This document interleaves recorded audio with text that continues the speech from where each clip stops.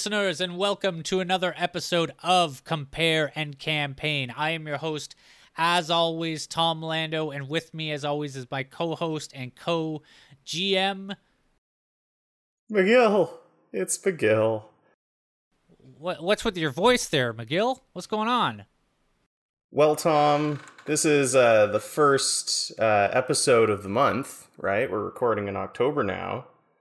And my voice is already shaky at the prospect of recounting my September. Man, yeah, you were just in a dangus hurricane. Yeah, just one of many things that happened to me last month. Yeah, because that was the reason we didn't do an episode. It's crazy. We're talking about this. Normally we have like a 3-episode buffer when we do an episode. This is the first time it's going to be like this episode we record. It's probably going to go up the week after we record it. By the way, this is episode, my God, what is it? 124. 124, recorded on the 4th of October, 2022. Yeah, I mean, yeah, you've had some crazy stuff going on. I don't know if I have that much to say, honestly. I was going to mention the fact that I was going to mention that the new Adventure Zone season has started, where they are playing Blades in the Dark, which I had mentioned on the podcast before, but it's started now, and that's pretty exciting to be listening to.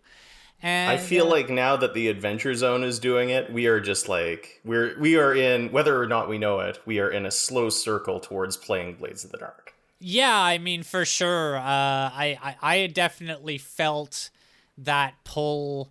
Like before I'd mentioned it on the podcast, I had this awareness that it was like the new big thing. It's almost like, you know, when I think about games that make this level of a splash, you know, the shift to 5th edition was obviously a pretty huge one. But Fiasco was such a standout indie hit for such a long time.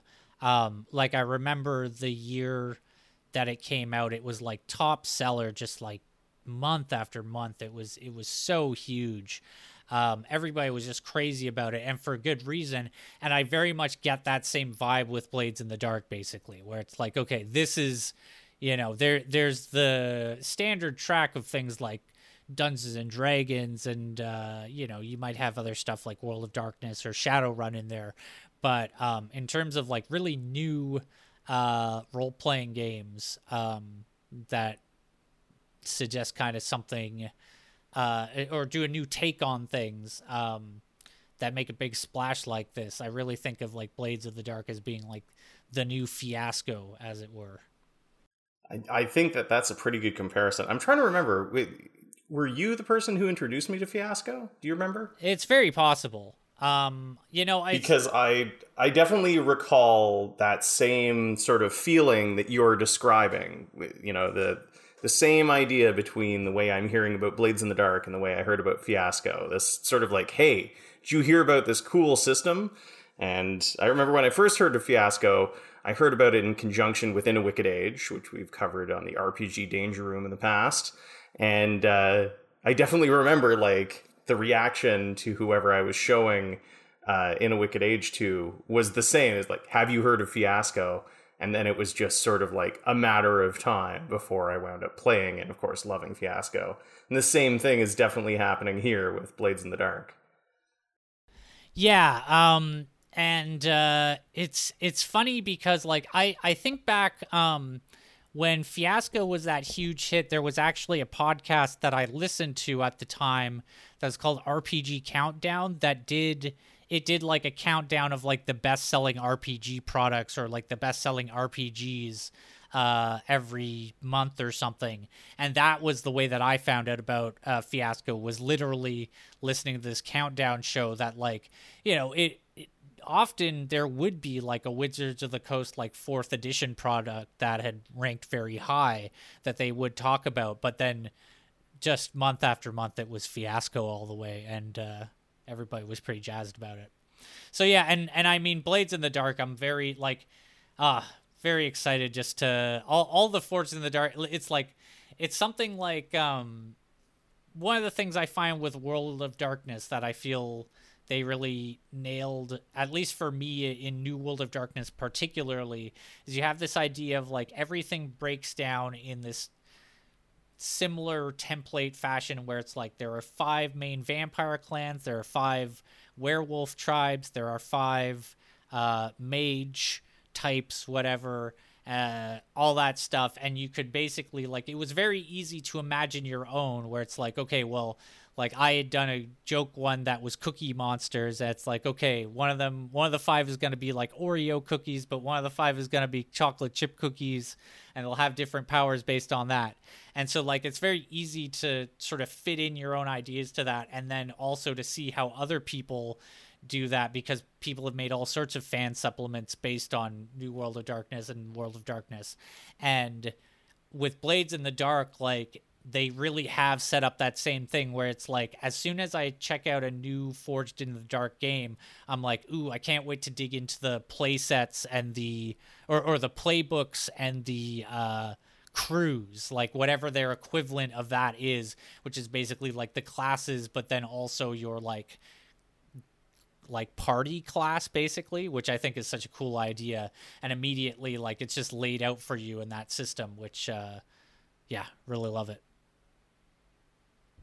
I'm excited to start exploring that Blades in the Dark. It's probably going to wind up on the RPG Danger Room. I'm sure we're going to play a game just like together. I feel it, Tom. It's coming down the pike. Maybe this is what winter has in store for me. Yeah, so like I say, I didn't have too much to say about the last month, I don't think, honestly. I've already kind of been talking about, like, I was working on, the final act of Coyote's Aegis, and that's kind of, like, officially beginning, I guess, this week or something like that. But apart from that, I don't know how much more I have to say. I mean, I went to a wedding and stuff. Like, it was a wedding that ended up being vaguely, like, very, very nerdy. So it was like vaguely related to what we talk about on the podcast. But I mean, generally it's not really like a podcast thing. So apart from like, watching Deep Space Nine and being pretty much up to the same old stuff, I think I'd be happy to let you take it away. And I will in just a second, but one of the things that was making me busy in September is causing trouble. I guess I can talk about it as I lure him out. Yeah, and I'll tell you what else is, I also have a new cat in my house now because the other of my 2 sisters has moved in as of this weekend and has her cat. So I've been dealing with a new Goofus cat. But McGill's also got a new Goofus cat. Yeah, I got 2 Goofus cats. One of them is causing trouble for me right now. His name is Bruce, and he's not much of a troublemaker usually, but he really loves getting in behind my computer and, like, rustling around in the cords back there, and I'm trying to discourage him from doing that. Caitlin and I... What? The way I stopped Fatty Goo Goo from doing that is I put some water on my fingers and flick it at her, and that usually scares her off pretty quick. That's the next step. I've sort of put up like a little barrier made out of foam core, and we'll see. We'll see how that goes. It should also be said that, like, most of the time I don't even need to wet my fingers. Usually I do the flicking motion and it gets the message across. She bolts out of there. So we adopted a couple of barn kittens. The barn cat that lives in the barn next door had kittens, and we adopted 2 of them, Bruce and Tess. Bruce, here he goes again. I said you should have named him Slimbo. At least one of them. Slimbo. Guess it didn't win out. That's okay. My friend is running a goblin army in Warcry, and he named one of his goblins Slimbo. Yeah, neither of them are actually all that slim. They're kind of porkers. I guess they were sort of wouldn't say starving, but living off of what they could eat in a barn. And then they came here and we were feeding them kibble and they just chowed down immediately. Bruce especially has a big old appetite, and I'm sure he's gonna wind up being a giant fat cat. Big old fat goo-goo. And then he won't be able to get in behind my computer. So no problem there. Ah, there you go. So that was like one of the big things. That's how my September started, was acquiring kittens. And so that was pretty busy. And, you were talking about going to a wedding. I also have a wedding to go to. I'm leaving on a road trip down to Massachusetts starting tomorrow. And so a big chunk of September was dedicated to just getting everything sorted out about my travel plans, where I'm going to stop, where I'm going to stay. That explains why you uploaded the next episode so early. I was like, what the heck? That's right. Yep. Just trying to get everything squared away for when I'm gone. And so I was doing all this prep for my trip and prep for owning new cats. And then Hurricane Fiona attacked Prince Edward Island. And that was a hell of an experience to live through, I gotta tell you. It was like 24 straight hours of just insane winds and stormy weather. Winds that were so loud overnight that I couldn't sleep. Like, they were just really loud, howling, crashing winds. And then it knocked out our power for 5 days. So we got a crazy storm and then like almost a week in the dark. That's half a day more than I was out of power for. Yeah, that's right. And that was this year too, wasn't it? Yeah. Boy, it's not a good year for power grids. Yeah, or wacky storms that tear up trees weather. either. Boy. A lot of trees being torn up, thrown into people's driveways, all that stuff. Yeah, we got a lot of downed trees here, and part of our roof got damaged, and the insurance company is gonna tear it all up and replace the roof. But I don't know, man. It was just a crazy time, and so now as of this recording, we're only 4 days into October, and I'm getting ready for a multi-day road trip, and I'm just like, oh my god, I can't wait for winter so that I don't have to do any of this stuff. Hopefully I can just like nest for a month to recover from all the craziness. Well, but I do have a couple of things that I wanted to mention as far as just fun stuff that I did last month. One is a movie recommendation to you. I've already recommended it to you, Tom, but I'm recommending it again on the show so that other people. And that is The Boxer's Omen, which it's just insane, man. This is a Shaw Brothers movie, and I don't know how to describe it. Like, it's not exactly a wuxia film. It's not exactly a tokusatsu kind of a film. It's just like, there's a particular brand of Shaw Brothers movie where it's full of just wild magic and monsters and things like that.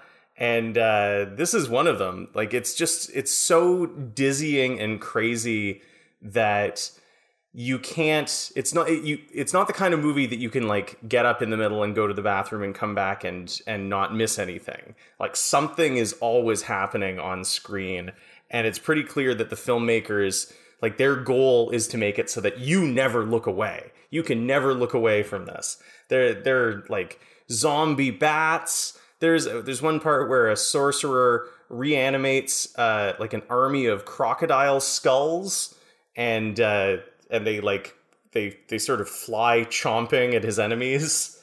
At one point, there's a flying severed head that has these jellyfish-like tentacles hanging out its neck stump, and it wraps them around another guy's head. There's so much puking. There's like a lot of puking in this movie. People puking up bats, people puking up all sorts of things. The Boxer's Omen, it is just one of the most insane movies I've seen in a long time. It's just like Shakespeare wrote, clown number one throws up a skull. Yeah, exactly. That's it's downright Shakespearean, man. And then the other thing I wanted to mention is I've been playing the Dark Pictures anthology games. Do you know about these games? Have I talked to you about these games? I know about these games. My sister and my brother around the holidays watched a playthrough of the one with the Iraqi soldiers and the things. I don't want to spoil it. The progression of that one is it's kind of like The Mummy meets Alien, or like The Descent meets The Mummy, where they're all these, it's a military unit and they get trapped in these ruins, and of course there's something down there with them. So I played that one, and I've also played the first one, Man of Medan. I haven't played Little Hope yet, but I'm going to. They're nice and short, like 4 to 6 hour games, so you can put them away pretty well and then revisit key moments. And I gotta say, like, these are really interesting just games to engage with. They're kind of like the next evolution of what Telltale does with their games, where it's, loads of branching story paths. You make the decisions, you play as different characters, or you can play with someone else and you can trade back and forth who plays what characters. They're like extended interactive movies. The graphics are quite good, and they occasionally get like a noteworthy actor to star. Like one of the Ashmore brothers is in the first one, Man of Medan. In House of Ashes, the one with the soldiers, it's Ashley Tisdale is sort of the star of that one.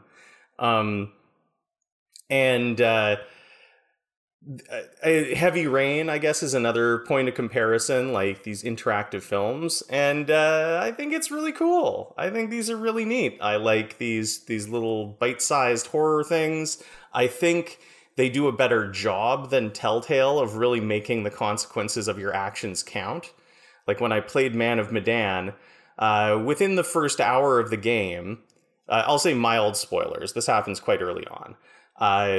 All the characters that you play as are all out on a boat and they're diving. And these like Somali pirates pull up in a motorboat and board and take everybody hostage. And there's a moment where you're playing as the Ashmore brother. I can't remember what his character's name is, but you have the opportunity for him to escape. And like the other characters are going like, get out of here and go get help. So I took that opportunity and he escaped, and, he jumped on the pirate's motorboat and drove away back to land to get help. And then like that all happens before the main plot of that game kicks in. That game is about being trapped on a haunted World War II battleship. And so I found out afterwards, though, that you can play the game with him as a character through the whole thing, and he's the main character. So I inadvertently like sent my main character away and played as a completely different character, played with a different character as the main character for the bulk of the game. And I just think that it's really cool that they have that level of branching story. Like I played the Telltale Game of Thrones game, and in the first episode of the Telltale Game of Thrones, a character is killed. And it drove me crazy that there was no way to prevent that character from being killed. Telltale Game of Thrones game sucks. Yeah, it wasn't very good, but Telltale does it with these bottleneck things, and it really seems like Supermassive Games, who do the Dark Pictures games, and they also did one called The Quarry, it seems like their goal is not to do bottleneck points like that, like to do literal full branching stories where you can play the whole game with a different main character. Like a character can die early on and somebody else will just fill that role and become the focus. Speaking of the celebrities, didn't The Quarry have like Justice Smith in it or something?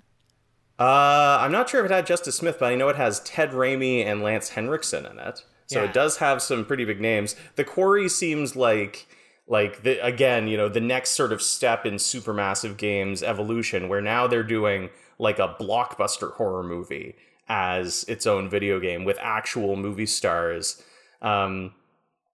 So, I mean, that's pretty cool. I'm looking forward to playing Little Hope. I'm not totally like over the moon, and other than tinkering around with a few key scenes where I could see that a big choice would have a big consequence, I didn't really like, I don't think I'm ever going to revisit these games necessarily, but they are pretty fun. The one with the soldiers being trapped in the ruins and being hunted by a monster, that one actually reminded me a lot of like an episode of Love, Death, and Robots. Love, Death, and Robots tends to always include, like every season, they have one episode where it's a military unit coming up against a supernatural force. Like in the latest season of Love, Death, and Robots, they come up against like an eldritch god. And then I think in season 1, they come up against werewolves. And so the Dark Pictures anthology House of Ashes military unit comes up against monsters in a ruin. It reminded me a lot of an extended episode of Love, Death, and Robots, where you get to make some choices. Yeah, I definitely kind of associate these things in my mind as like Love, Death, and Robots and these narrative games that people tend to go for. I guess they have something in common in that I mostly see them in terms of YouTube clips. Not sure, I'm yeah. like, yeah. And then the last thing I'll say that I did in September is I watched Rob Zombie's The Munsters. Oh, boy. And it sucks. It sucks really bad. Don't watch it. Hey, I also want to shout out another bad Telltale one is your final fight with fucking Bloody Mary at the end of Wolf Among Us. I played that fight literally with my hands off the keyboard. Nothing changes if you fail every QuickTime event. Oh, jeez. You just win. See, that's it. Telltale really gives you the illusion of choice and the illusion of your choices mattering. But I find that these supermassive games, like, your choices actually do matter. And that's pretty cool. It's cool that this level of like interactive movie making, it's gotten to this point. Like I replayed Heavy Rain not long ago, and it's pretty good. Like it's got a lot of good qualities to it. I like some of the layers of interactivity, but other than the fact that your character can die and then they're just dead and you don't get a second chance with them, like that's the only thing about Heavy Rain that feels like it has a long-lasting consequence. It didn't feel like there were many paths where, you know, if you go left instead of right, you open up an entire new storyline that you otherwise wouldn't see. So, I'm looking forward to playing Little Hope. I'm looking forward to playing their upcoming one called The Devil in Me, and I'm looking forward to trying out The Quarry because these are all really cool. And I've also, I've championed before. I like a short game. I like a game that I can sort of play through. Don't have to dedicate months and months to it. It's nice to just be able to put it away quickly. And so these are perfect for that. Anything else to discuss from the month? God, no, man. I mean, games, movies, kittens, hurricanes. Yeah. It's a hell of a time. The only movie was Boxer's Omen, right? The Boxer's Omen is the big recommendation, and then don't watch The Munsters. Yeah.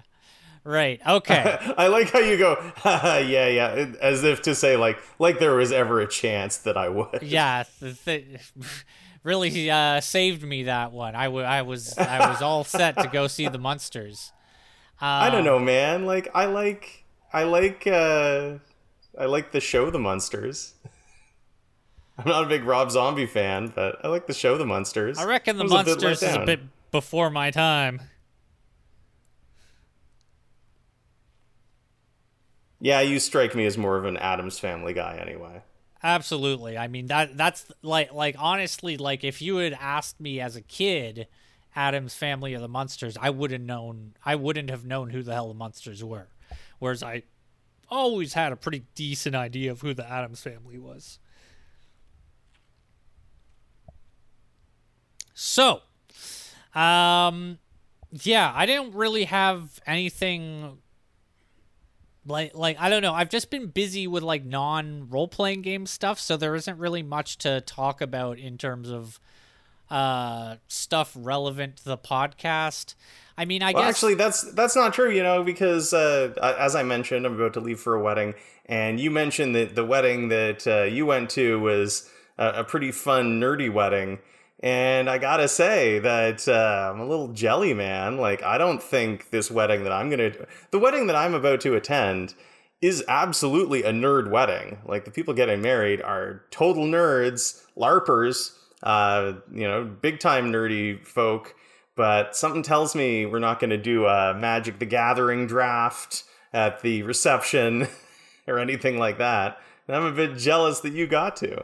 Yeah, and I mean, it was the wedding for the player behind Gent, who is one of the characters we are following in Coyotes Aegis at this point in the podcast.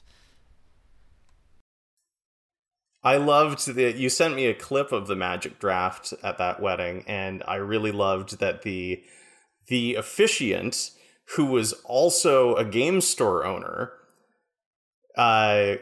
in that clip you sent me, he also announced that, like, it was a sanctioned tournament or something. He'd sanctioned it as a tournament. I don't know if that's true, but I think that's pretty great. I should clarify, actually, though, that the game store owner who officiated was not that game store owner. We're getting a bit in the weeds here, though. But, like, it was a thing where, like, a game store owner from nearby who the bride had been working at that game store when she met the groom. That game store owner officiated, and then another game store owner was behind the Magic draft, who owns a beautiful hobby store, game store in Midland, Ontario, the Midland of nowhere, as I call it. But if you can get to the right side of the Georgian Bay and be there, they got this place, Event Horizon. It's a beautiful little game store, sells miniatures and all that, all your books and whatnot. It's also got a cafe and lots of game space and everything. Blew my mind. That place real nice. Well, it seemed like a pretty fun wedding. Yeah. But yeah, like, I don't know. Also, we don't have to talk about role-playing game stuff in this recap stuff, but I just keep watching Deep Space Nine. Like, I don't think I've had anything particularly new that I've checked out to talk about, so probably just gonna keep on going with my regular programmed Coyotes Aegis stories. How does that sound? Let's get into it. Also, I hope my audio quality is okay. I'm trying to fix my posture again, and I just can't seem to get the placement of the mic right here, so I'm kind of holding it in a weird position. But we'll see how well it comes through. Are you hearing any residual noise or anything?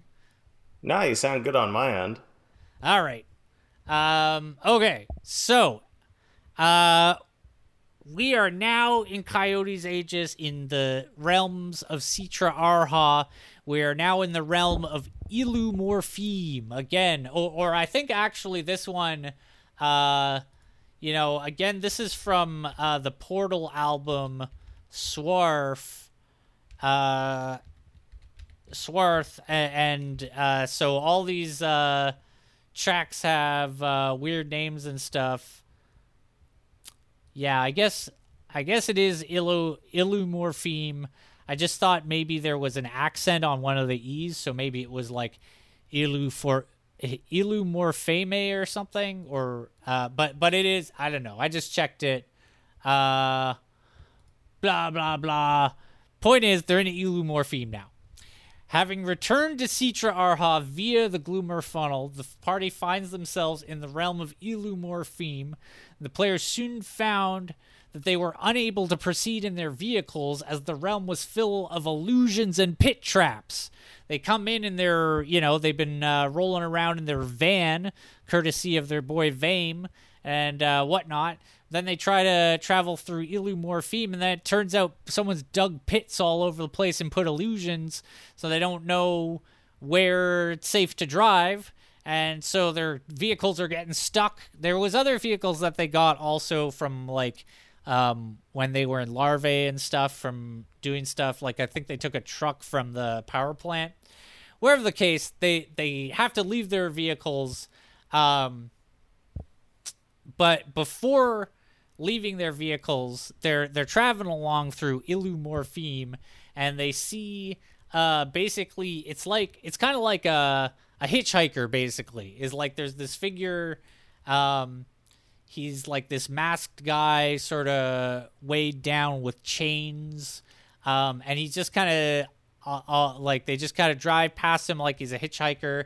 This guy was like one of these Citra Arha NPCs I had for them to interact with Thagirion, but they just passed him by. They were like, you know what, this guy, let's try minimizing some of our contact with Nightside Eclipse weirdos. Let's focus on getting to the people who are in charge in this realm, which tends to be their approach so far. As like back in Swarth, their first order of business was getting in with Mebdak.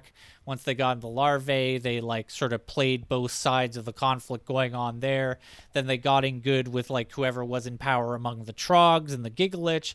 Now they're here, so they see this guy who's like, you know, just on the side of the road or whatever, and they're like, nah, we'll skip it. Skip that side quest. Get to the more important stuff. These, you know, there was a recurring thing.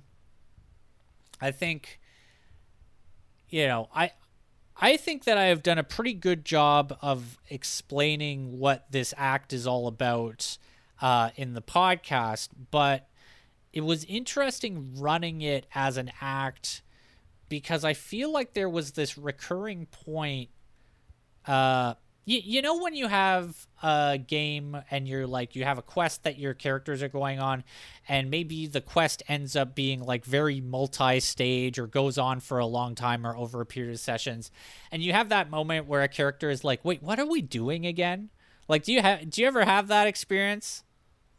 Usually only at the beginning of sessions, especially if there's been a big break between sessions. It'll be one of those things where, you know, we'll gather to play the game, and then right at the start, someone will be like, wait, where the heck were we again? And we'll have to do a big recap to fill them back in. It doesn't happen too often, but certainly, like, I know this exact scenario is going to happen next month when I resume the Forgotten Realms campaign I've been running with some of my friends from Toronto, because where they left off is they just got to an outpost that is set up outside of a haunted castle from which legions of zombies keep pouring out. And so they're going to have to go into this castle and try to put a stop to the zombie scourge. But I totally know as soon as we start the next game, they're going to be like, we're going to the castle, right? Where do we leave off? Where the heck are we?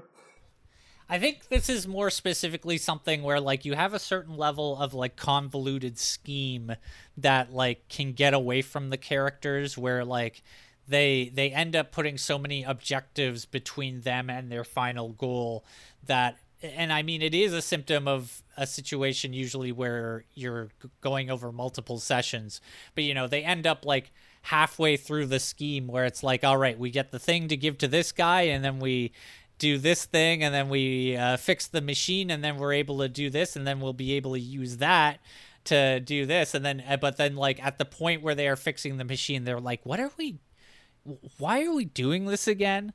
And I feel like there was a certain level of that vibe when I was running this act, just because of the inherent dissonance of, like, not being on completely hostile terms with the Nightside Eclipse, I guess is the bottom line of it.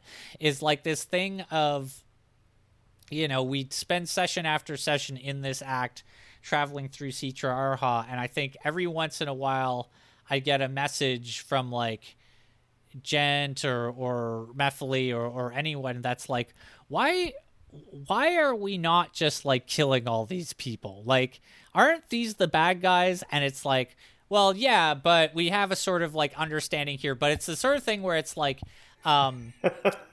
See, the question from a player of why don't we just kill everybody? That's like a whole different issue in my mind.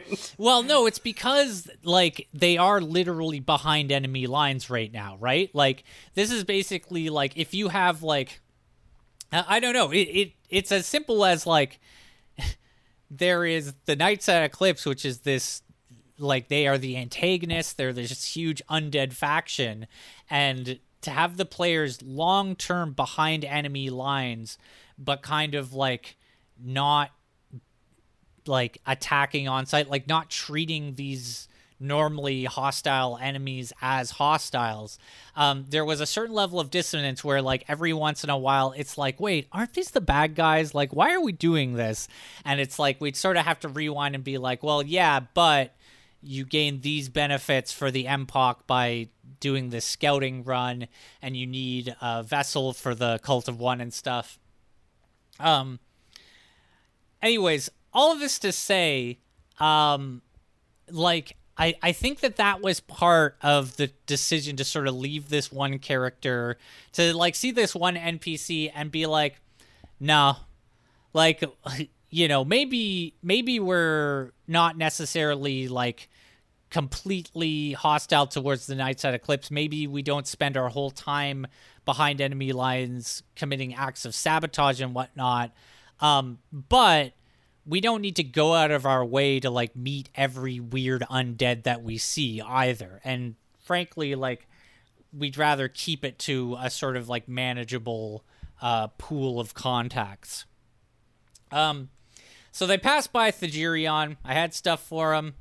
Who cares? They hit the point where there's the pit traps and the illusions, and Gutbones is basically like, well, we can't really navigate this with the vehicles we have. They're just too big and bulky, and they get stuck too easily. So the players resolve to proceed on foot. But eventually, as they're traveling on foot, they find a bunch of like corpses out in the sort of like just sort of out in the open, basically marking like the site of an ambush. It's sort of like a rocky, just sort of like I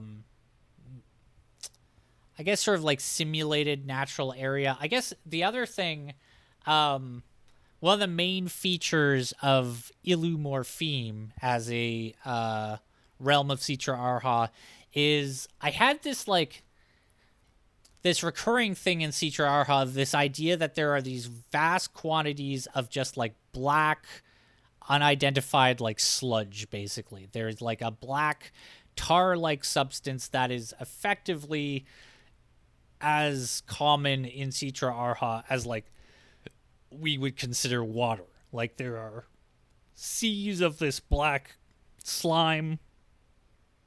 And similarly, anytime that I had sort of a water-based feature in Citra Arha, it would be using this like black, like, I don't know, again, tar-like stuff, like this just like sludge.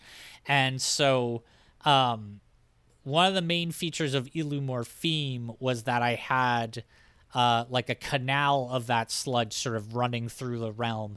And that was like a sort of canal. Yeah, that was a sort of like landmark that the players were able to navigate around. Is like, okay, well, as long as we keep following the canal, it will eventually lead us somewhere. So, the players are like traveling through sort of, you know, having taken the Gloomer funnel to get into Illumorpheme or back into Citra Arha. They are kind of like on the outskirts of the realm, basically. And so there is this canal and there are these sort of like pit traps, but it is largely otherwise sort of like open, unoccupied space. And so traveling through it, they find like this spot where there's a few corpses that like basically they recognize that there is an ambush or was an ambush here. And nearby, the players notice some suspicious characters.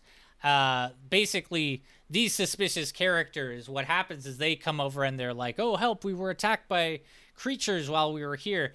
But the players are like, yeah, right, these weirdos just happen to be out in the middle of Ilu Morpheme where this ambush happened. This is the ambushers, man. Like, these guys tried to lure them into another ambush, make it 2 in 1 day, as it were. But the players were suspicious enough not to be surprised when these strangers revealed they were actually undead skin thieves.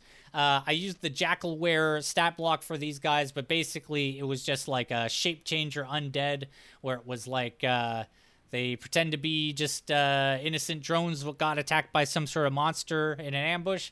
And then it was actually, that was the ambush. Because these guys trying to be drones is actually crazy skin, like face stealing undead, basically.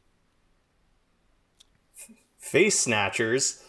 Yeah, but like, just, I call them skin thieves. They're just undead that, could pretend to be not as undead, but they're definitely full undead, man.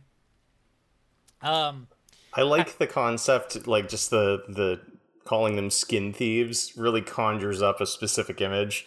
The idea of these zombies where like they kill their victim and then they peel off like a piece of their face and try to stick it on where there's a missing patch on their own face.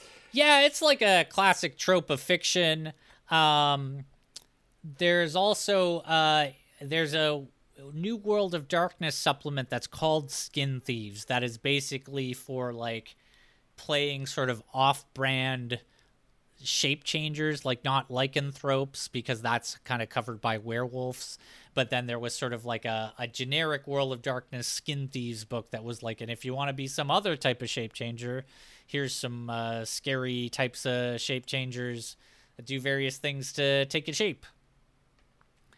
Having failed to ambush the party, the rest of the skin thieves in hiding rushed out to aid their accomplices, but they had lost the advantage of surprise and the players were able to defend against the waves of them as they arrived. It was only after surviving this ambush that the players made contact with the reigning Lich of the realm, Nama, who was a kind of barbaric-looking warrior woman. Sort of shows up. She's kind of like some sort of like Norse Viking type tribal warrior woman. Like that's the kind of aesthetic vibe of Nama, the Lich of Ilu Morpheme.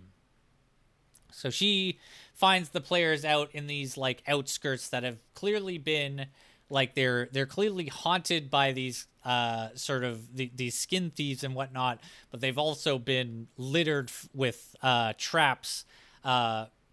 One can also assume that, like, given the presence of the Gloomer funnel and the fact that the players just came through it, it's a sort of thing where it's like they come through the door that where, like, if something's coming through it, it's very possibly a whole bunch of trogs. And so Ilu Morpheme has every reason as a realm to keep, like, a minefield, basically, between the main core of the realm and that gate, just in case. And so that's basically what like the pit traps were serving as. And then the skin thieves were just kind of like one of the various skulking dangers existing among those traps. But Nama, sort of having detected this disturbance on the outskirts of her realm, comes and finds the players and then leads the players along the canal to the heart of their realm. So once they reach the core of the realm and there's proper introductions with the Lich, Nama gives the parties passports of a sort for further travel within Citra Arha, but also it's sort of like this is a thing of they're basically picking up from where they left off in Swarth, where it's like they managed to do some odd jobs to win the favor of the Lich there, Mebdak. Mebdak set them up with like lab coats and some basic supplies and basically said like, okay, you're in, you've got work with the Nightside Eclipse. And so now like they've had a bumpy ride since then, but now they're going back to the method of like, okay, we appeal to the Lich, the person in charge, we do whatever work they want, and in exchange, we just ask for like further access to Citra Arha on the basis that we're providing a service. So Nama gives them these passports, but then the service that is requested of them, and this is something that like the players are the party is uniquely suited to doing because of Connor being a life cleric. But basically, Nama introduces them to an agent of theirs named Cassandra, who has fallen into basically like a state of catatonia, like, or like some kind of like coma. Like, Nama does not understand why, but something that has happened to Cassandra such that she is no longer functional. And so, like I say, Connor has all the necessary magic to deal with this. He can identify what is wrong with Cassandra. He has greater restoration. He has, things that remove disease. He has all. He is the type of cleric that is good at removing conditions like the one that would cause whatever is going on with Cassandra, whether or not she is like a weird animate undead member of the Nightside Eclipse. Again, I was always kind of lenient when it came to like the strictures of that, just because the Nightside Eclipse don't necessarily follow the rules of like standard Dungeons and Dragons 5th edition necromancy. So I had a sort of thing where it was like there was some level, especially with the drones, of like, you could use a certain level of healing magic on them. Whatever the case, Connor is able to easily restore Cassandra to consciousness, but then the players like realize Cassandra's role in the Nightside Eclipse, which is basically like she's a soothsayer. And it's funny because like I was like the name Cassandra kind of foreshadows that, or like it's very on the nose. Yeah. But it was a funny thing of like the players, like when that reveal kicked in, or when the players clued into it, I remember one of the players was like, "Oh, Cassandra, of course." Like, but it was this funny thing of like, okay, well, the Lich here, what they want us to do is have a look at this agent and see if we can get them functioning again. And then they do, and they're like, "So what's your role in the organization?" And it's like, "Oh, I tell the future." And it's like, "Oh, huh." And so realizing the danger that this person they restored poses, the players basically decide that they just restored Cassandra in order to then assassinate them. They're like, they realize how bad this could break for them, especially like Cassandra could just rat on them if she knows the right information. So they like restore Cassandra, figure out what she does, and then like immediately assassinate her as quickly as possible, with the basic idea being like, well, if Nama asks, like, we did our best and things took a turn for the worse, and we lost her. And that's what they do. Basically, they report to Nama. They're like, we were seeing to her as best we could, and then something went wrong. And Nama is like obviously very displeased, but like she has a limit to her fury, where it's like she angrily dismisses them rather than like banishing them or like executing them. She's just like, fine. Like they managed to play it well enough and roll their charisma checks well enough. That's the sort of thing where it's like she doesn't immediately suspect that they are actively responsible for what happened to her agent, but she's not pleased about their failure either, and is like, all right, well then just get the fuck out of here. Like, if you can't do it for me, like if you can't do this service for me, then what the hell are you here for? Leave. And which like relatively they got off pretty easy. And so then after leaving, I had like the rest of Illumorpheme laid out, and like there were actually a couple other Nightside Eclipse agents active in the realm that the players did not interact with, similar to Thagirion, which like, again, I think there was just this vibe at this point of like, all right, we've been through Swarth, Larvae, the Gigalich, and now we've like met the authorities in Illumorphine, and I felt like they were just kind of sick of dealing with these undead creeps. Kind of want to minimize our contact with these creeps. So at one point, Illumorphine basically has like a club in it where some undead are hanging out that the Gutbones took them to like meet some people at, and they meet this fellow by the name of Marduk, who wanted the players to get him a drink because he'd been cut off, and the players were like, you know what, I don't know how a Nightside Eclipse bar or club works, and I don't want to know. And if this guy's been cut off, maybe it's for a good reason. And you know what? Don't even want to meet this guy anyways, so screw him. And then also, there was an auction house nearby. And there was this guy, the Curator, which the Curator had been seen last in Al's Aces when they were in the sort of gateway realm of Nespithe, making their way into Citra Arha. The Curator being based on the lead singer of Portal, and he has a big old speaker for a head. But the players also declined to assist the Curator in placing a larger bid at the local auction house.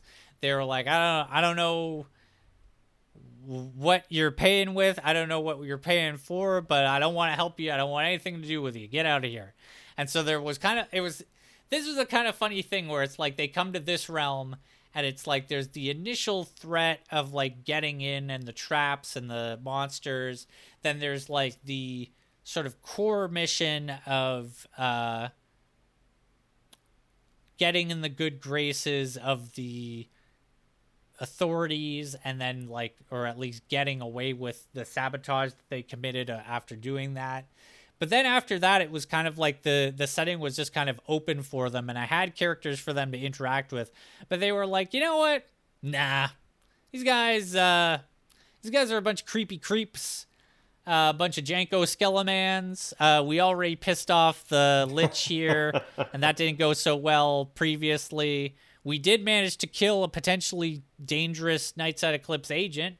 So, quit while we're ahead. Let's head on out to the next realm. That's what they did.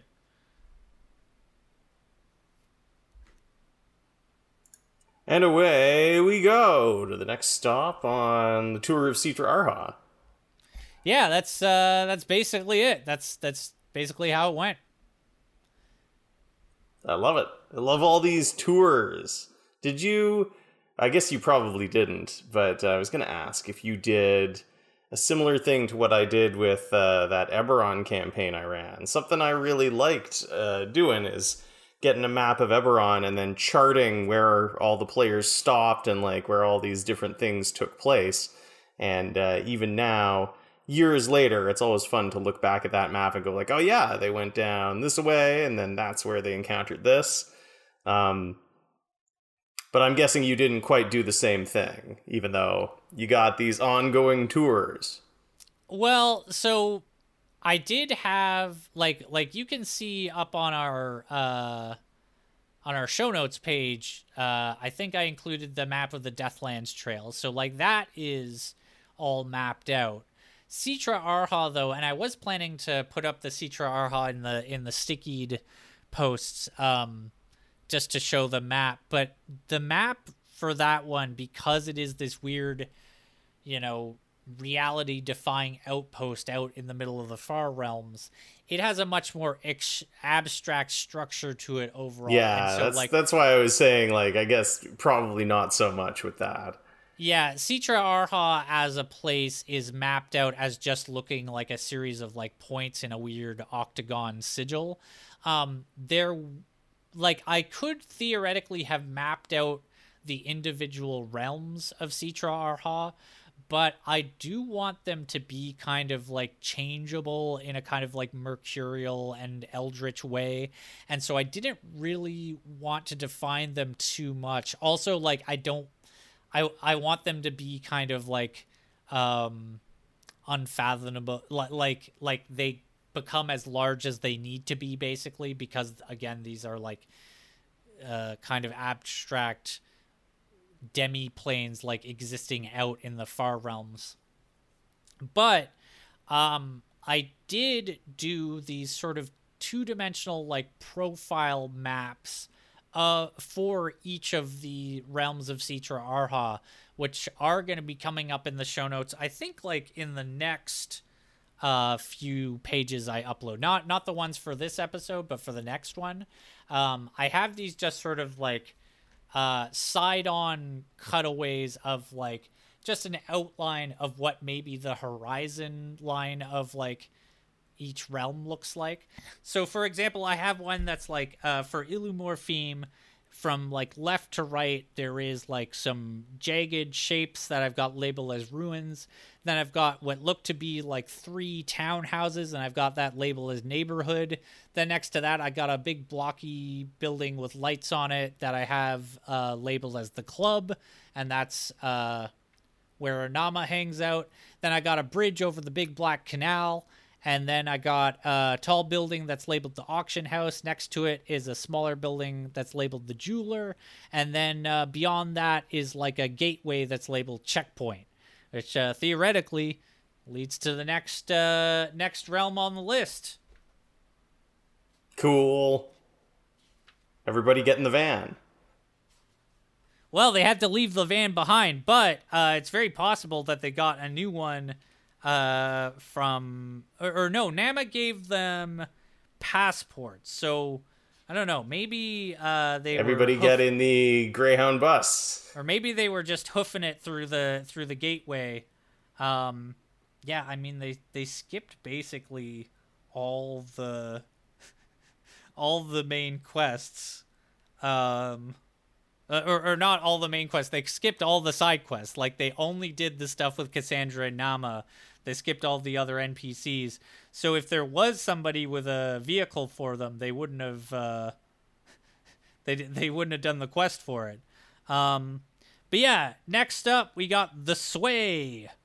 So some way or another they head through that checkpoint to the next spot of Citra Arha, the Sway.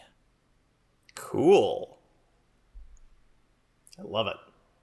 I really, someday I'm going to look up some templates for like heavy metal tour posters and then fill in all the appropriate info for Coyotes Aegis. Coyotes Aegis, the Deathlands tour. And then here's all the stops. I feel like Citra Arha tour. I feel like the Sway, I think I said this recently, but I think that the Sway is actually the realm that Nergal is the Lich for. Yeah, so actually now they're going to the one that technically Gutbones is actually in charge of.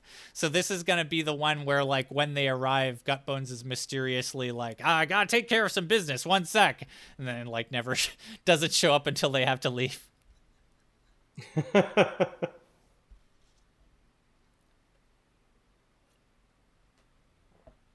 Is it time to hop over to the RPG Danger Room? Yeah, unless you had any other questions about their time in Illumorpheme. Nah, man. I already commented on those skin thieves. Love that detail. Yeah, and all that was just me reskinning another another just basic stat block, which was one I'd used recently, which was or we talked about recently, which was Jackal Wares. Nice. Yeah, and I mean, I've commented on that in the past as well, is I never really think to do that. I really should. Just take a stat block and then customize it a bit to make it more flavorful. Instead of just playing the monster as written. One thing I'll say on that note is it's much easier to figure out your line of approach for that if you have like an overarching setting vibe, like if I am doing an act in Citra Arha, then that gives me more basis to like reskin stat blocks as weird biomechanical undead horrors. And so it's always easier, like, if you decide, okay, for the next section of my game, I'm going to do it like a Western, or I'm going to do it like horror themed or something, that will always make it easier to look at a stat block and say, what is the blank version of this? And I'm sure like it jumps out way faster that way. You end up, you get your needle blights. You're doing a Western game. You look at that. You're like, no, these are cactus bandits that attack people for their moisture or something. Damn, I like that. Cactus bandits. And then if they catch you, they just like wring you out like a giant washcloth. Yeah, it was I was thinking of that, what are those cactus people we talked about from Palladium that one time?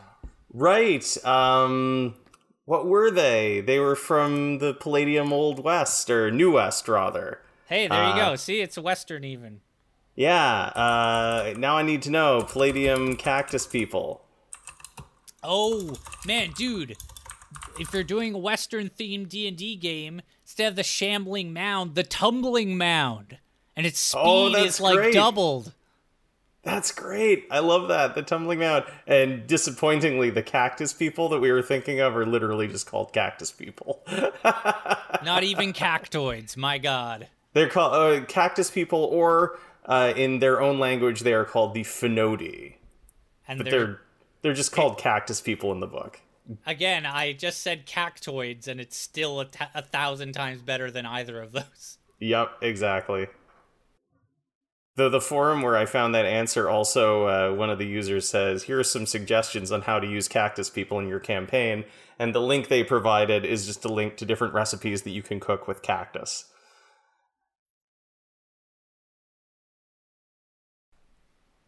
Man, that's another thing. If you have the right theme for it, is like if you were doing, like, if you expanded Sugar Thane's Sanctum into like a candy themed campaign, you'd reskin your bugbears as cookie monsters, all that stuff.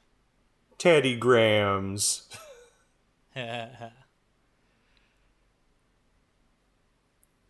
So back into the Burning Wheel, where we have been building Udo, the Goblin Sunblotter. And we're getting pretty close to the end of the character burning process, which of course is what the Burning Wheel calls character creation. And last time we covered a bunch of stuff. We covered skills, traits, and also resources, the gear buying system of the Burning Wheel. And this time we're going to cover 3 things as well, 3 items. The reason we're covering 3 is 2 of them are really short, and this first one that I'm going to talk about, attributes, you don't have to do anything. Again, if you're a new listener to the show, if you're just coming into the Burning Wheel now, our character creation in the Burning Wheel, I highly recommend checking out this website application called Chard. You can find it at chard-black.hero.com. And it is a character creator that sort of does all of the hard stuff for you. Character creation in the Burning Wheel involves a lot of copying over tables, copying over lists, and the Chard app it automatically copies the stuff that you choose, which makes it a whole lot easier. And so attributes, which I'm going to talk about now, the reason you don't have to do anything is Chard has already calculated all this stuff for us. And it's a lot of like averaging out stuff too, so there aren't really many choices to be made in attributes. But here is what the source book says. Attributes are derived from the stats, and in the case of the health and steel attributes, from answering a few questions. So, there's 1 or 2 things that I'll ask you. First up, mortal wound. Mortal wound, all of these headers, these are all different attributes on the character sheet. Mortal wound, a character's mortal wound tolerance is the average of his power and his fort, rounded down, +6. Hey, do you remember what I picked for my gear? Yes, I do. Poor quality hides, a poor quality crossbow. What was the other thing? And a poor quality bow. All right, cool. Just making sure. Yeah, you got a crossbow, a bow, and some poor quality hide armor. So mortal wound, like, this is what I'm talking about. This is just a math equation. I think it's great that Chard just does this for you. So mortal wound tolerance is the average of power and fort rounded down plus 6. So in Udo's case, your mortal wound is a score of 9. And all your stuff is black shaded. We went over the shades a bit, black, gray, or white. Black just means you're good in the way that a normal person is good. Gray is much more heroic, and then white is like, godly awesome at whatever it is. So all your attributes, all of Udo's attributes are shaded black, and your mortal wound is 9. If power and fort are gray shade, the mortal wound is gray shade. If one of the stats is gray and one is black, add 2 to the total before averaging, but the shade remains black. So here's the sample of that in the source book. My power and fort are both black 4, thus the average is also black 4, no rounding necessary, and then you add 6, so this character's mortal wound score is black 10, B10. Yours is B9. Reflexes. A character's reflexes exponent is the average of perception, agility, and speed rounded down. And if all 3 stats are gray shade, the character starts with a gray shaded reflex. If any of the stats are shaded black, reflexes is black. For each gray shaded stat, add 2 to the total before averaging. So we're seeing here, when it comes to attributes, that the shade of the stats that you're using is coming into play, but more often than not, it defaults sort of to the lowest tier. It defaults to black if there's any of the traits are shaded black. But if any of the traits are shaded gray, they will give you a little bonus. You'll still get a +2. But it does seem to vary based on the different attributes. Health. The starting health is the average of will and fort rounded down. Health may be modified by the player's answers to the following questions. So you know what? Here are some questions, and the health stat here can be modified in Chard. So currently Udo has a health attribute of B4, and here are the questions that will modify that. You ready, Tom? Okay. Does Udo live in squalor and filth? Yes. Is Udo frail or sickly? Yes. Has Udo been severely wounded in the past? No. Has Udo been tortured and enslaved? I started as chattel. Does that count? No, not necessarily. You might have gotten out of this, and, so... So I'd say no. No. Is the character athletic and active? No. Does the character live in a really clean and happy place? No. Okay. So you answered yes to Udo living in squalor and filth, and Udo is frail or sickly. So that has modified your health attribute down, in fact. So if your character lives in squalor and filth, you subtract 1 die from starting health. And you subtract 1 for frail and sickly.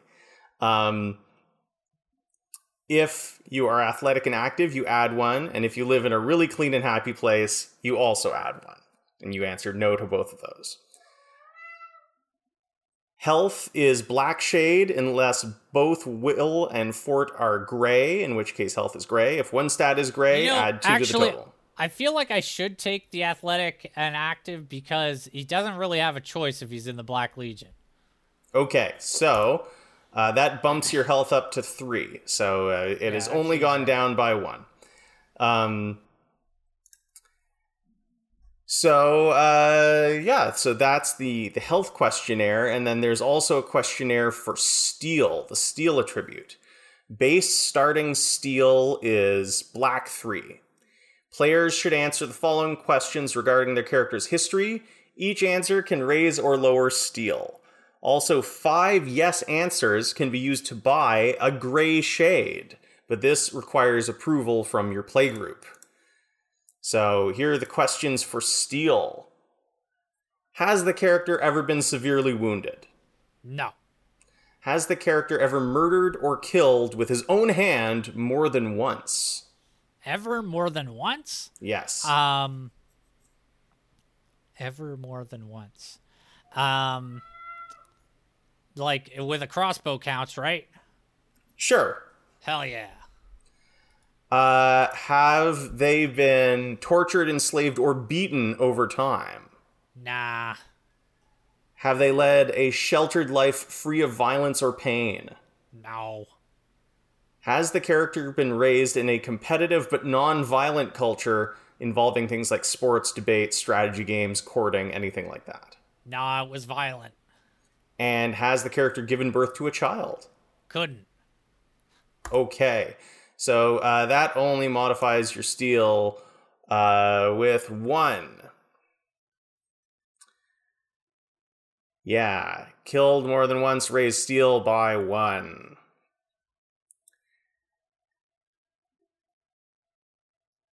And hesitation is the next attribute. Your character's hesitation is 10 minus his will. There is no shade for this.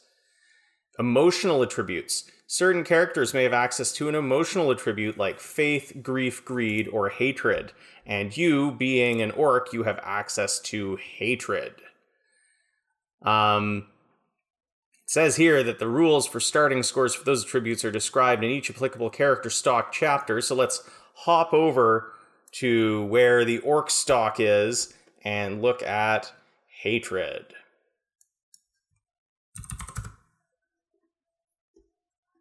So, or your orc life paths, starting stats, the hatred of orcs.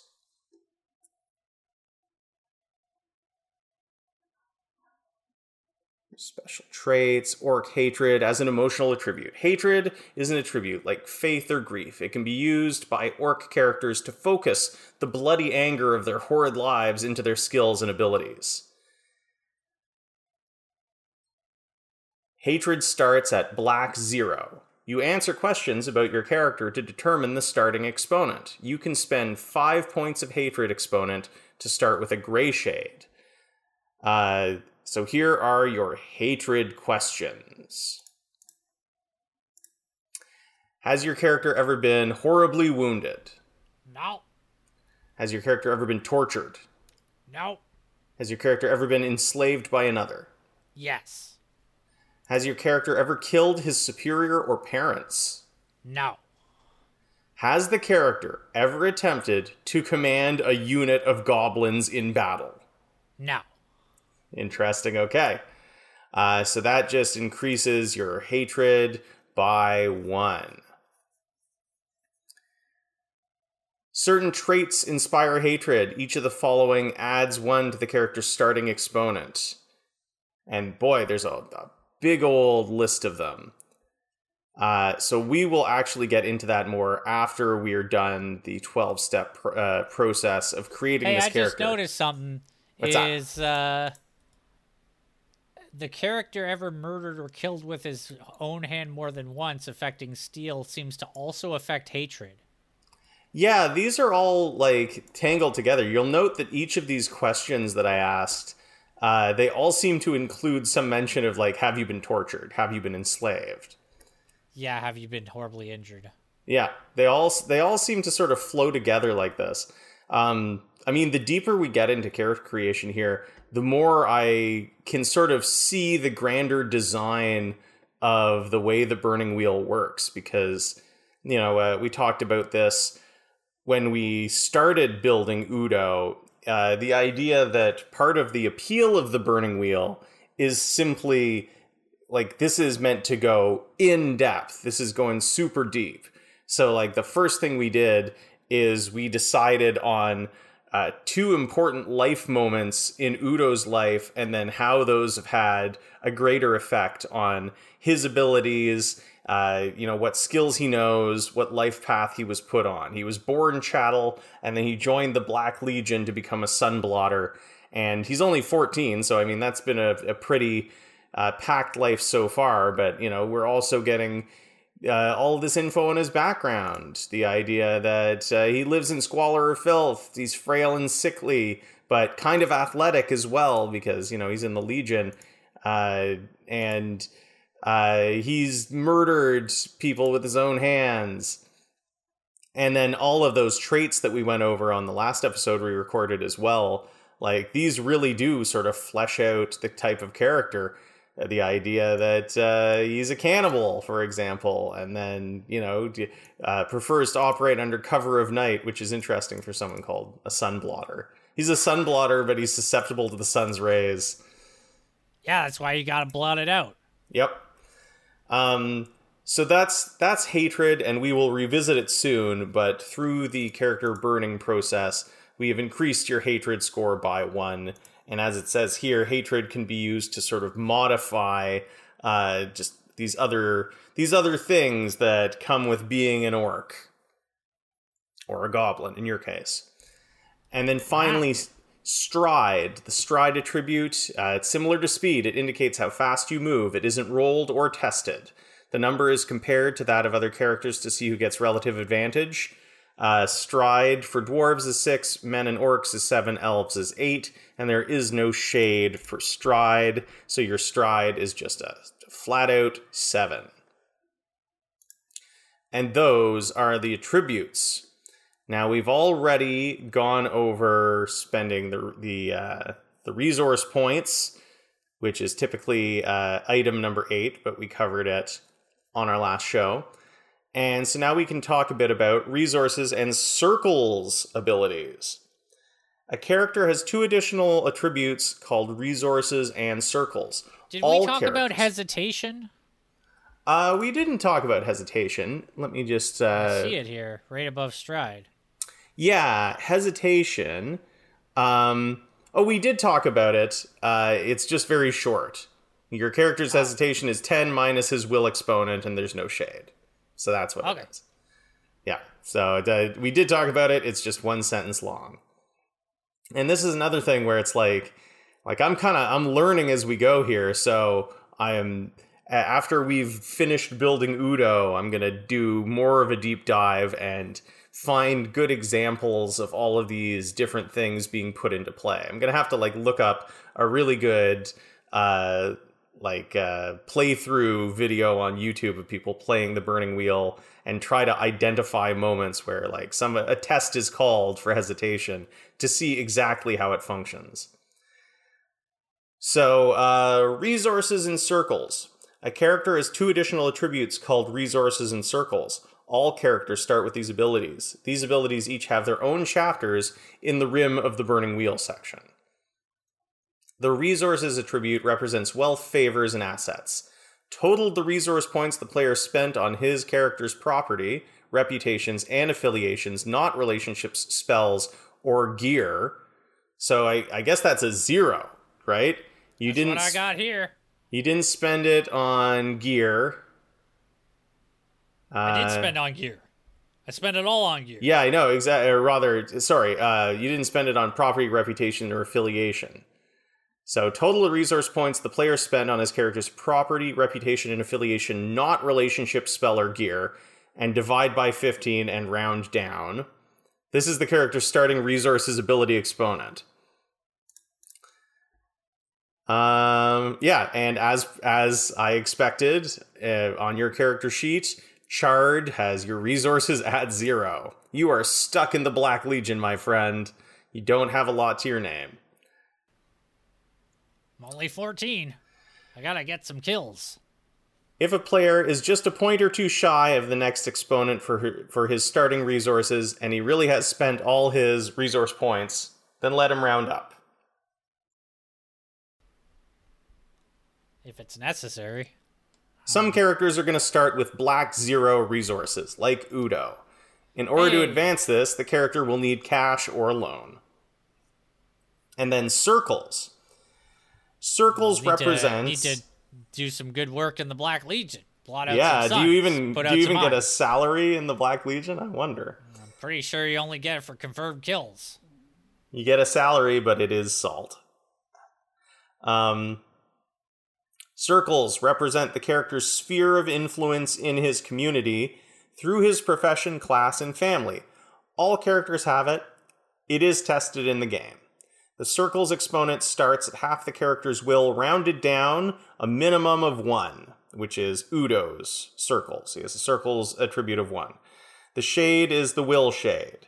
The scope of the base circles is determined by the character's life paths. Anyone he could have met throughout the course of his life can be approached with circles. Players may add to that scope with affiliations and reputations. If a player spends 50 or more resource points on property, not gear, and relationships, his base circles is raised by 1. So, like, you have 1 circle, which I guess is the people in the Black Legion, fellow Sunblotters in your little battalion. Yeah, and they don't like me too much, and I don't care too much for them. So that is resources and circles abilities. Again, just something that is sort of, like, you don't even have to make any choices here. It's just sort of determined by what we've already generated. And then this last thing that I'll talk about is physical tolerances. Physical tolerances are used to determine how badly injured a character is when he's struck with a weapon or spell.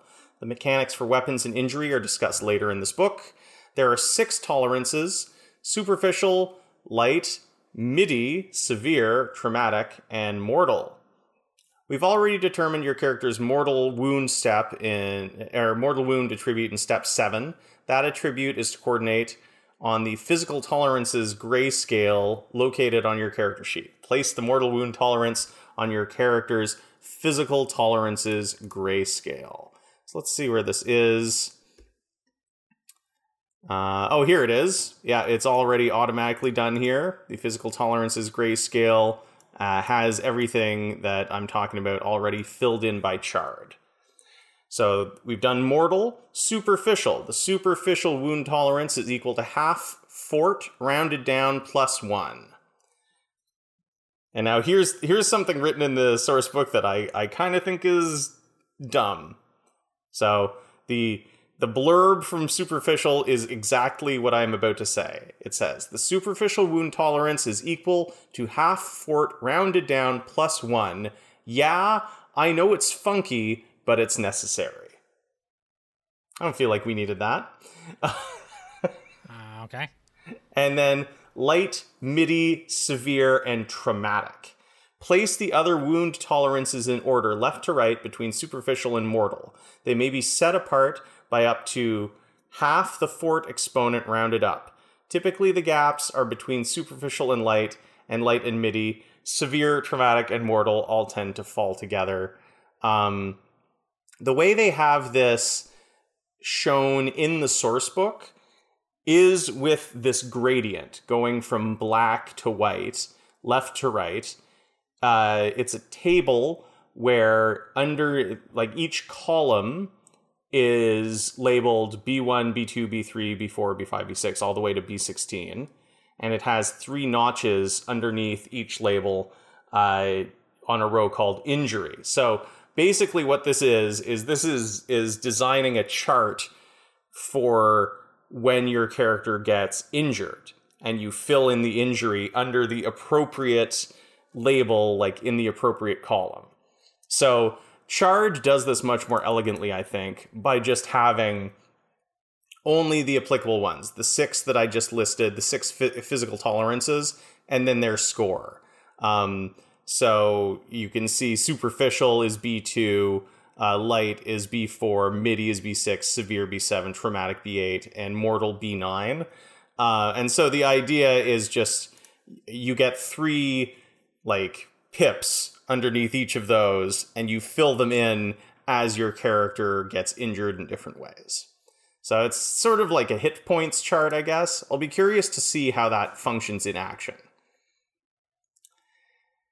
And That is Udo. That's Udo so far. The last two things that we are going to take care of, the final two steps in character burning, are beliefs and instincts, and name him and you're finished. So actually, we've already done the final one. We've already named Udo, but beliefs and instincts is a pretty long one, and this is going to help us narrow down more about who Udo is, like, as a character in terms of personality. It'll involve, NPCs who are important to him, things like that. Imagine motivations will be in there. That part doesn't appear on the chart. What about that? It's true, it doesn't. And I'm pretty sure the reason for that is, I think this is all just stuff that you, note down in the margins. It seems like it is a bit more freeform and really just designed to help you, figure out what kind of a person you're going to be playing. So this is more like when we said, thuggish crossbowmen, stuff like that. Yeah, exactly. And it looks like there's also going to be opportunities here for you to do things like, oh yeah, Udo's best buddy in the Black Legion is this guy, and they've known each other since, this age. Good old Jorgus. Jorgus. Anything else? Is this the end for episode 124? I think we have reached the conclusion, my friend. All right, well, good to have another episode in, if only because without it, we'll have nothing between this and the next episode. If you want to get in touch with us, see when we post new episodes, or just let us know that you're listening, because we don't know, really. We don't have a good sense of who's listening or how often or what. Check us out on Facebook. Send us a message, what have you. Follow us. If you want to see our show notes, pictures of maps and doodles and notes that I've done, check out our supplemental materials on comparingcampaign.wordpress.com. Anything else, McGill? Not me. Dang it, he stole my line again. Burn up your character. Get that. Better not steal that line, because it's haunted. Get that burn. He's going to get haunted all the way to Massachusetts, which is Lovecraft country, if I remember correctly. Whoa. And yeah. Take care, everybody.